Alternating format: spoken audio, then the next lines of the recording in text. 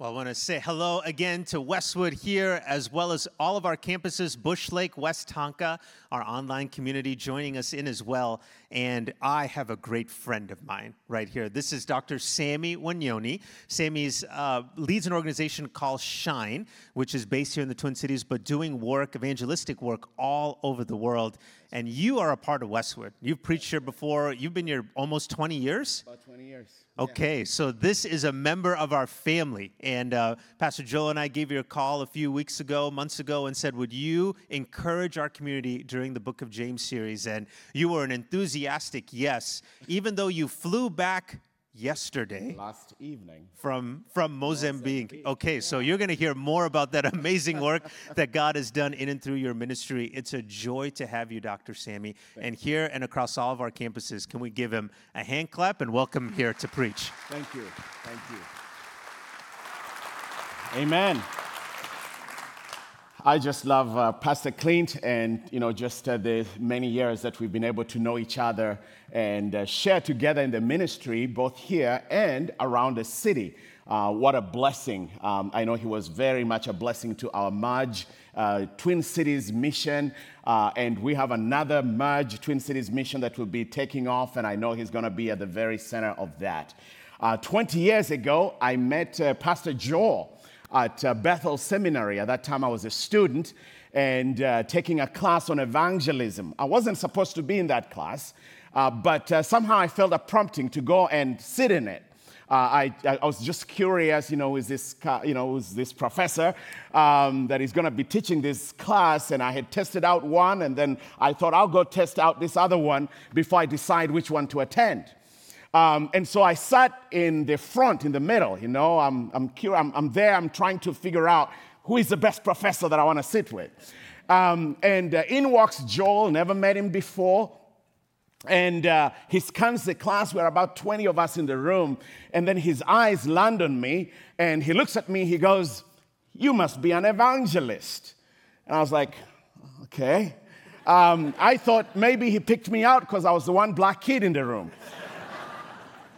But then he went on to say, I think I have something to do with your ministry, and so can I talk to you at the end of this class?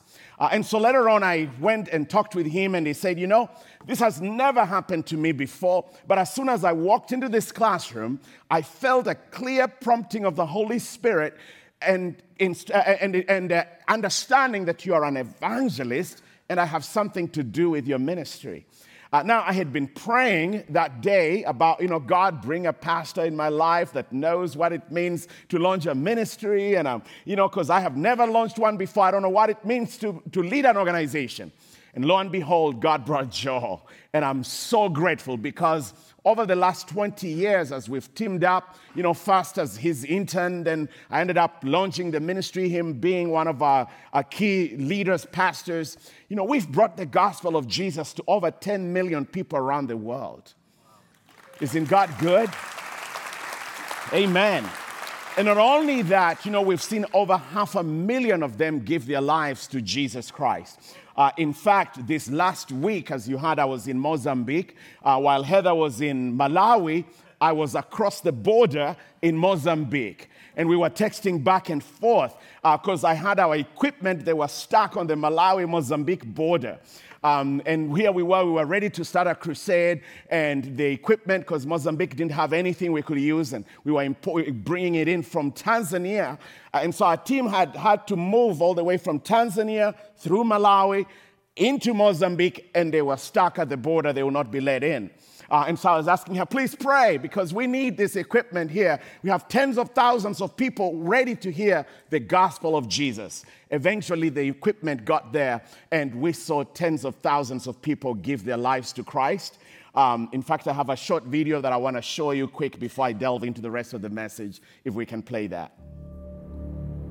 Mozambique is a country in Southeast Africa, and there are people here in the city of Nampula and in Mozambique in general that need to hear the gospel of Jesus Christ. The city of Nampula is 88% Muslim.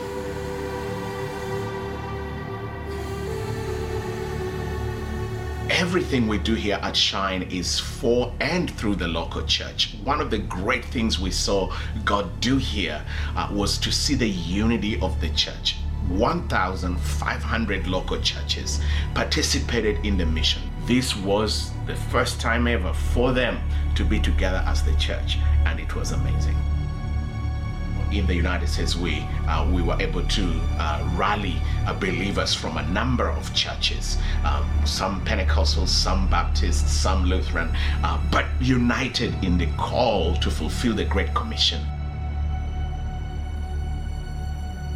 And we've been able to go out and share the gospel in the streets, in the neighborhoods. At the close of the week of outreach, we had a 3-day evangelistic crusade in the local stadium. It was a historic moment that has never ever happened in this region before, in this city before. And I tell you what, God was moving, God was working, drawing his people to himself. As the gospel went out, God was demonstrating his word during these 3 days of evangelistic crusade, and we saw thousands of people come to Jesus as a result.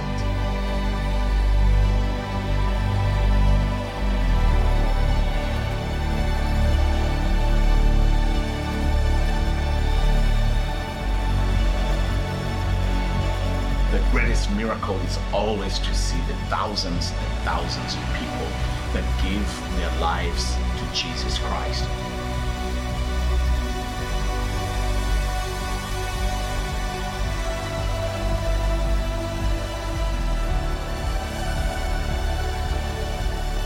But then, just like the scriptures say, when the disciples went out preaching the gospel, God confirmed his word with signs and wonders following.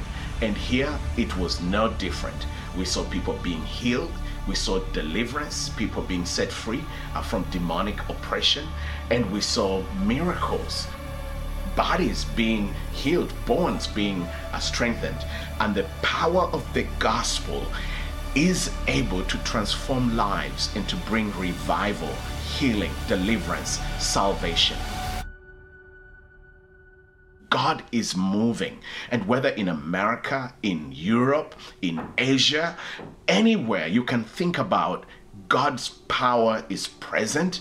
And as we go forth in the confidence of the gospel of Jesus Christ, we will see nations changed. We will see cities transformed by the power of the gospel, just like we've seen, a punch in the air and atmosphere of Mozambique while we were here in Nampula. Hallelujah. Amen. Amen.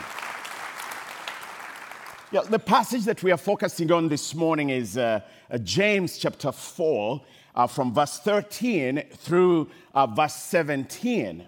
Now, in there, hidden in it, is a question that God asks us.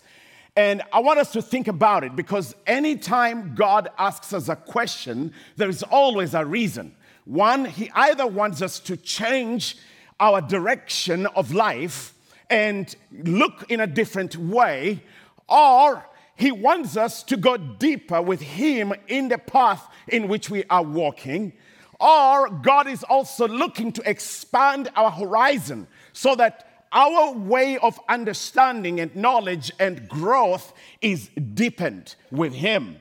And it is not different in this passage of scripture where God is asking us a very important question. And that question is, what is your life? What is your life? Now, I'll read the passage of scripture for us here. It says in verse 13, starting from verse 13, "Now listen, you who say, today or tomorrow we will go to this or to that city, spend a year there, carry on business and make money. Why? You do not even know what will happen tomorrow. What is your life? You are a mist that appears for a little while and then it vanishes. Instead, you ought to say, if it is the Lord's will, we will live and do this and that. As it is, you boast in your arrogant schemes. All such boasting is evil. If anyone then knows the good they ought to do and doesn't do it, it is sin to them. James is bringing life into perspective for us. And he wants us to understand that, life is more than the plans that we have. It is more than the money that we might make. It is more than the dreams that we may have in and of ourselves. And this question that he's asking, what is your life? He wants us to grasp and understand that life is bigger, life is more, life is broader, life has an eternity to it. It is not just this temporal world and reality in which we are living. There is much more that we have to consider as we go through life's journey. He's speaking, of course, to those of us who have a business-like mind. He says, some of you say, tomorrow we will wake up, we'll go to New York City. Tomorrow we'll wake up, we'll go to Denver, Colorado. Tomorrow we'll go to Dublin or to London. We're going to carry out business. Tomorrow we'll go to Delhi or Nairobi. I will tour the world. I'm going to have fun. I'm going to enjoy myself. I'm going to invest in the stock market or invest in cryptocurrency, whatever you want to invest in. And I will make money out of it, and I'm going to have so much fun doing so. Now, he reminds us, he says, your life is like a mist. You don't even know what is going to happen tomorrow. The other day I was out playing a round of golf after preaching, and I was hanging out with some friends that had traveled with me. And on this golf course, there was a lot of mist. You could hardly see where the ball was going. A few times I tried to hit it straight, and I could not see where it ended up. And my golf is not that good. And I was hoping that the mist would disappear. Maybe I might get a better shot. And sure enough, after a few hours, about a couple hours later, the mist had disappeared. It looked so dark and misty. It looked like as if it was like snowing. But yet, after a moment, the mist disappeared. The path, the fairways cleared. And we could be able to see the greens with great clarity. The mist was temporary. And James is reminding us, telling us that our life is like that. It is like a mist that might be there, that make it look difficult and foggy. And it covers everything. And yet, in a little moment, it changes and it disappears, it clears. Today as we look at this word and look at this message, I fully trust and fully believe that God is speaking to you because he wants you to change your life, how you look at it, the way you make decisions, the way you approach life, the way that you consider and plan your business, the way that you go about raising your family, the way that you go about, planning your work, how you wake up each and every day. I believe and I trust that God is speaking to you, and God wants you to change how you approach it. If you are a very independent person that does things in and of themselves or by yourself. I remember several weeks ago, I was in a meeting. I was waiting for somebody for a meeting in a diner. I was at the Original Pancake House there, and they sat me down at a table, and here comes this man. I was waiting for my guest, and he came and he was seated next to me, and we were just about, a foot apart. And the waiter, came and he was so excited. He said, and he told me, Mr. So-and-so has been coming here for 40 years. He was an older man. He eats his breakfast here every single day whenever he's in town. And I got excited. I said, wow, that's amazing. 40 years he's been coming here. I said, wow, sir, that is pretty incredible. And I said, no, if you would allow me the honor, I would love to buy your breakfast today. And my, what a mistake I made. Because the man got so upset with me that I was offering him something. He said, I never let anybody give me anything. I am self-sufficient. I pay my own bills. My life, I have everything under my own control. I do not allow anybody get me anything. I thought, what a pity. Because the reality is that we all need someone else in our life. And James reminds us that our life, even when we think we have control, it is like a mist that appears now and tomorrow it is gone. His exhortation, his call is that if we want a purposeful life, to live a meaningful life, then we have to approach life differently. We have to realize that we need God at the core of our being. We need him to be part and parcel of our decisions. Now, James is not telling us that, planning is bad. No, planning is good. He's neither saying planning is bad, nor making money is bad, or traveling is bad. All of those things are great. It is fun to be able to travel. I mean, I've traveled, several million miles, almost a couple million miles now in the last 20 years with Delta Airlines. And every time now I sit on the plane, they come, oh, we recognize, you're a double million miler. And it is wonderful, because I get the perks from doing that. Some of you are Delta attendants, Here I am. Next time, please extend the honors to my family as well. What James is saying is this, that presumption about tomorrow is wrong and naive. We do not have control over our next breath. Only God does. What he's saying is this, that we should not leave God out of the picture of our lives and business. He's the one who gives us the power to make wealth. What he's saying is this, that we should not pursue money and possessions as the ends in and of themselves. They are a means for a greater good. They pass pretty quickly. What he's saying is that, we should not shortchange our lives by pursuing material things or earthly plans at the expense of the eternal ones. Your best life now is in view of eternity, the center of God's will. That's where we ought to exist. That is where we ought to carry out our lives. That is where we ought to do our planning. That there is no separation between our business and our spiritual life, but they are integrated in Christ Jesus.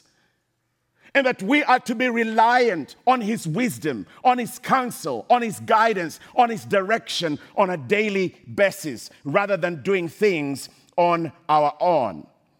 He's reminding us that Christ should have the place of preeminence in our lives rather than us being at the center of our own life. You see, Jesus spoke about it in a parable. It is found in the book of Luke, chapter 12, verses 16 through 21. And it says this, and he told them this parable, the ground of a certain man yielded an abundant harvest. He thought to himself, what shall I do? I have no place to store my crop. Then he said, this is what I'll do.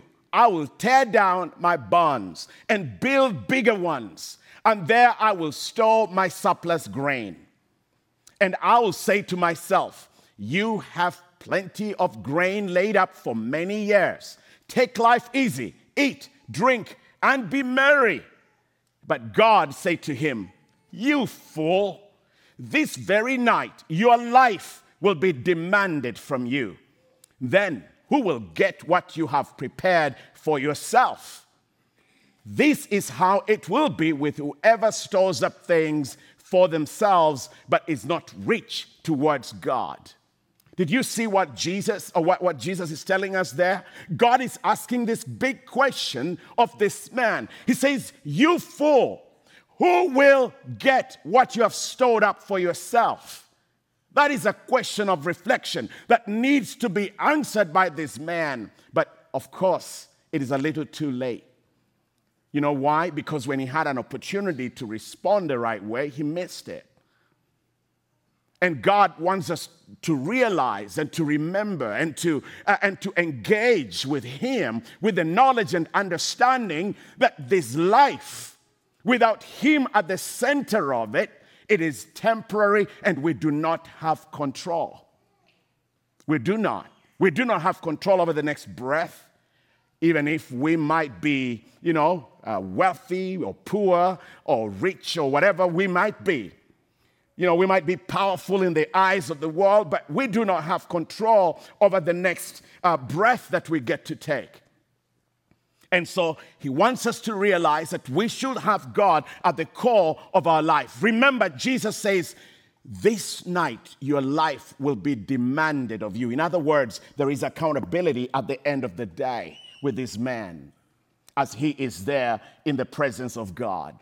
So with that knowledge, then how ought we to live? James tells us this, that we should instead say, if this is your will. Now, when I first read that, I was like, what? If this is your will? Now, I know that sometimes we take that and we totally misapply it in our lives. Some people say, oh yeah, if it is God's will to heal me, he's going to heal me. Well, God says it's his will to heal us. And so we should pray with that confidence in him, right? When the scripture is talking about this, Jesus is not just saying, oh, you should therefore slap words at the beginning of every sentence and say, if it is God's will, I'm going to go to LA. No. What he's saying is this, that you should know and seek out God's will clearly every day and then walk in that confidence. You see, why I was so unsettled is because I had grown up with some Muslim people around me, and every time before they would say anything, inshallah, before they say something, inshallah, which means if Allah wills. And I thought to myself, is the Bible saying that's how we should do it too? But in reality, God is not just saying use words and slap words at the beginning of your sentence. He's saying, know my will. And God has revealed his will through his Son, Jesus Christ. It is God's will that we might all be saved, right? And so if you're here this morning and you're not born again, guess what? This is God's word for you today. If you hear his voice, do not harden your heart. Believe in the Lord Jesus Christ and be saved. God reveals his word through his servants, thus of us, maybe preaching like this morning, and I fully know that God is speaking to many of you here, giving you his word in the season. Listen to it and follow it. And God speaks to us through circumstances, through his Holy Spirit as we listen quietly, through the promptings in our hearts. He reveals his will and purpose to our lives. And James's exhortation for us is that know that will and follow that will and trust that will and pursue that will of God, because that is where you'll find your safety and security. That is where you're going to find the fullness and the purpose of God for what he wants you to be and live out each and every day. Life is best lived at the center of God's will. And so our primary preoccupation and prayer should be that God's will be done on earth as it is in heaven, whether with our money, with our time, with our treasures, talents, all of that. We should seek first the kingdom of God and his righteousness, and all his things will be added to us. Finally, in verse 17, he tells us that we should seek to do good. And he says, if anyone knows the good they should do and they do not do it, guess what? It is sin for them. You're violating God's principle. You're violating God's call. You're violating his purpose for your life. John Wesley put it rightly when he said, do all the good you can, by all the means you can, in all the ways you can, in all the places you can, at all the times you can, to all the people you can, as long as ever you can. What a great exhortation. And speaking of money, he says, earn all the money you can, save all you can, and give all you can. You know, here at Westwood, we talk about, receiving from God with open hands, right? And then with open hands, giving it all away because we cannot outgive God. That's another way of putting it. And so James exhorts us. He says, give it away. Do the good. In other words, you're a steward. You're a steward of time. You're a steward of your resources. You're a steward of your talents. And you ought to do what God has given and entrusted you to do with all these things that He's given to you. John Wesley continues to say, money is an excellent gift of God, answering the noblest ends. In the hands of God's children, it is the gospel to the poor. See, I can never preach the gospel of Jesus without people giving to what He does. Reinhard Bonnke used to say it well. He said, if the gospel is the vehicle, money is the tires that take it, And so it takes the resources of God's people, all of us doing what we do to bring about God's purposes on the face of the earth. Money is the gospel to the poor, food for the hungry, drink for the thirsty, and clothes for the naked. That's what he says. One of my friends, a great man that I respect, he lives out in Mankato, John Royce. He owns Lindsay Windows. And John used to serve on the board at Bethel when I was a student there. He served on the board with Joel, I remember. And I often check in with him and, just ask for his wisdom. And he said a statement to me that I thought was remarkable. His wife, Sue, went to be with the Lord about 2 years ago. And together they had determined and said this: my estate plan is to die so that the last check to the funeral home almost bounces. And I don't want to face Jesus with money in my bank account. And I was like, wow, that is an amazing way to live. And he's not just saying, he lives out that life on a daily basis. I remember he was one of 1,000 people that committed to give $1 million, over their lifetime to the cause of the gospel when they were challenged by Bill Bright, the founder of Campus Crusade. And not only that, but he's been able to give many, many times over $1 million every time to the gospel of Jesus Christ. When his wife Sue died, they decided we're going to give $1 million. Even though he says, we didn't have the money quite yet, but we had faith. And so he was telling me the other day, he's like, yeah, I fulfilled that. We were able to do it, even in death. God is awesome. Now consider this. Supposing you lived in the antebellum South, right, before the Civil War, and you had accumulated lots of Southern currency, right? You had accumulated a lot of Southern currency, and then the Civil War happens, and then you realize that the South has lost the war to the North, and the rest of the country are using the Northern currency, even though in the South you're still using some of the Southern currency. What are you going to do? You know that over time, the entire United States will need to use the Northern currency. If it's me, I'm going to take what I have while it still has value and convert it into the Northern currency so that when it becomes obsolete, I still have enough resources from the rest of the country. I may keep a little bit to supply whatever I need in the moment, but I'm going to change everything into the US dollar, right? And in the same way, James wants us to look and live life with a view of eternity, to make a difference, to do the good, to glorify God, to seek the purposes of God, to fulfill the ends of the kingdom of God, because here we are passers-by. It is a temporal situation we are in, and we are on our way to eternity, on our path where life is going to be demanded of us, as Jesus reminds us. This morning, as I come to a close, I want to pray for us. I want to pray that we come into this deep place of the knowledge of the person of Jesus and a place of surrender. The entire context of this passage is talking about the need to lay down pride and the need to embrace humility, the need to let go of boasting and the need to embrace the mission and the purpose of God, the need to minimize ourselves and let go and die to the self and to live again to Christ as the sole center of our being. This is the call of God to all of us. It is not so that we just, subsist in life and, walk through life and do our own thing. We ought to be connected to the source, to the King, to the Lord, to the Master of our lives. This is the call that James is calling us to. It is that simple, right?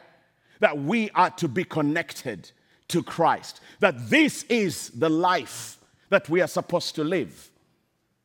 And so I want to ask us this morning, as we hear this exhortation, there is an area in your life that you need to surrender to the Lord Jesus Christ, to have him have the lordship and the kingship and the dominion. There is an aspect where that has to do with your money, your time, your talent, your family, your work, your travels, your leisure. What is it? The things, the toys probably you collect. Have you asked the Lord about it? Is he at the center of your conversation? He wants us to consider this because the only way you can truly live and be satisfied is when he's at the center of it. I'd like for us to rise to our feet this morning as we pray. The scriptures remind us and tell us, the word of God is quick and active and sharper than any two-edged sword, dividing asunder bone and marrow, soul and spirit, discerning the thoughts and the intentions of the heart. And I know that this morning the word of God is coming to you. It's alive. This word that we speak, it's not just words. I'm not here to give a lecture or a speech. I'm here to tell you the word of God and to help you be able to discern the mind of the Spirit of God. And you can hear it clearly this morning. It is possible that as we are here and as we pray, you have never even given your life to Jesus, and this is the beginning point where you know that you ought to surrender to the Lordship of Jesus. I invite you to do so today. Heavenly Father, we bow before you in surrender, because you are the Lord of Lords and the King of Kings, the Master of the universe, the glorious risen Savior. You have conquered death. You have risen again, and you live forevermore. Your word is a life. It gives us hope and joy, beginning and end, satisfaction and fulfillment each and every day. And I pray in Jesus' name that we find that this morning. If you are here and you've never given your life to Christ, even as we are bowed in prayer, see, I'm an evangelist. I don't want to let you go home without confessing and encountering the person of Jesus. You know that this is the word for you, and you ought to give and open yourself up to Christ. I want to pray with you as we are bowed in prayer. If you can just indicate by raising your hand right now, I'd love to pray with you wherever you are. Thank you. Raise it up. Keep it up. Keep it up. Thank you, all of you that are raising your hands. Thank you. Thank you. Jesus sees you and he loves you. He wants to start that relationship with you right now. So if you can pray, those of you that are raising your hands, and all of us, we can join in and pray with them. Say, "Dear Lord Jesus, I come to you this morning. I recognize I am a sinner. I need your forgiveness. Wash me, cleanse me, make me a new creation. Make me your son and daughter. I lay down my life. May you pick me up and make me your own. In Jesus' name. Now, if you've prayed that prayer for the first time, the Bible says, as many as received him, as many as believed in his name, he gave them the power to become children of God. Children born not of the flesh and blood, but born of the Spirit. And that is what you are encountering right now. And I pray that the Spirit of God will continue to work in and through you and strengthen you as you discover and grow in the purposes of God this morning. God bless you so much.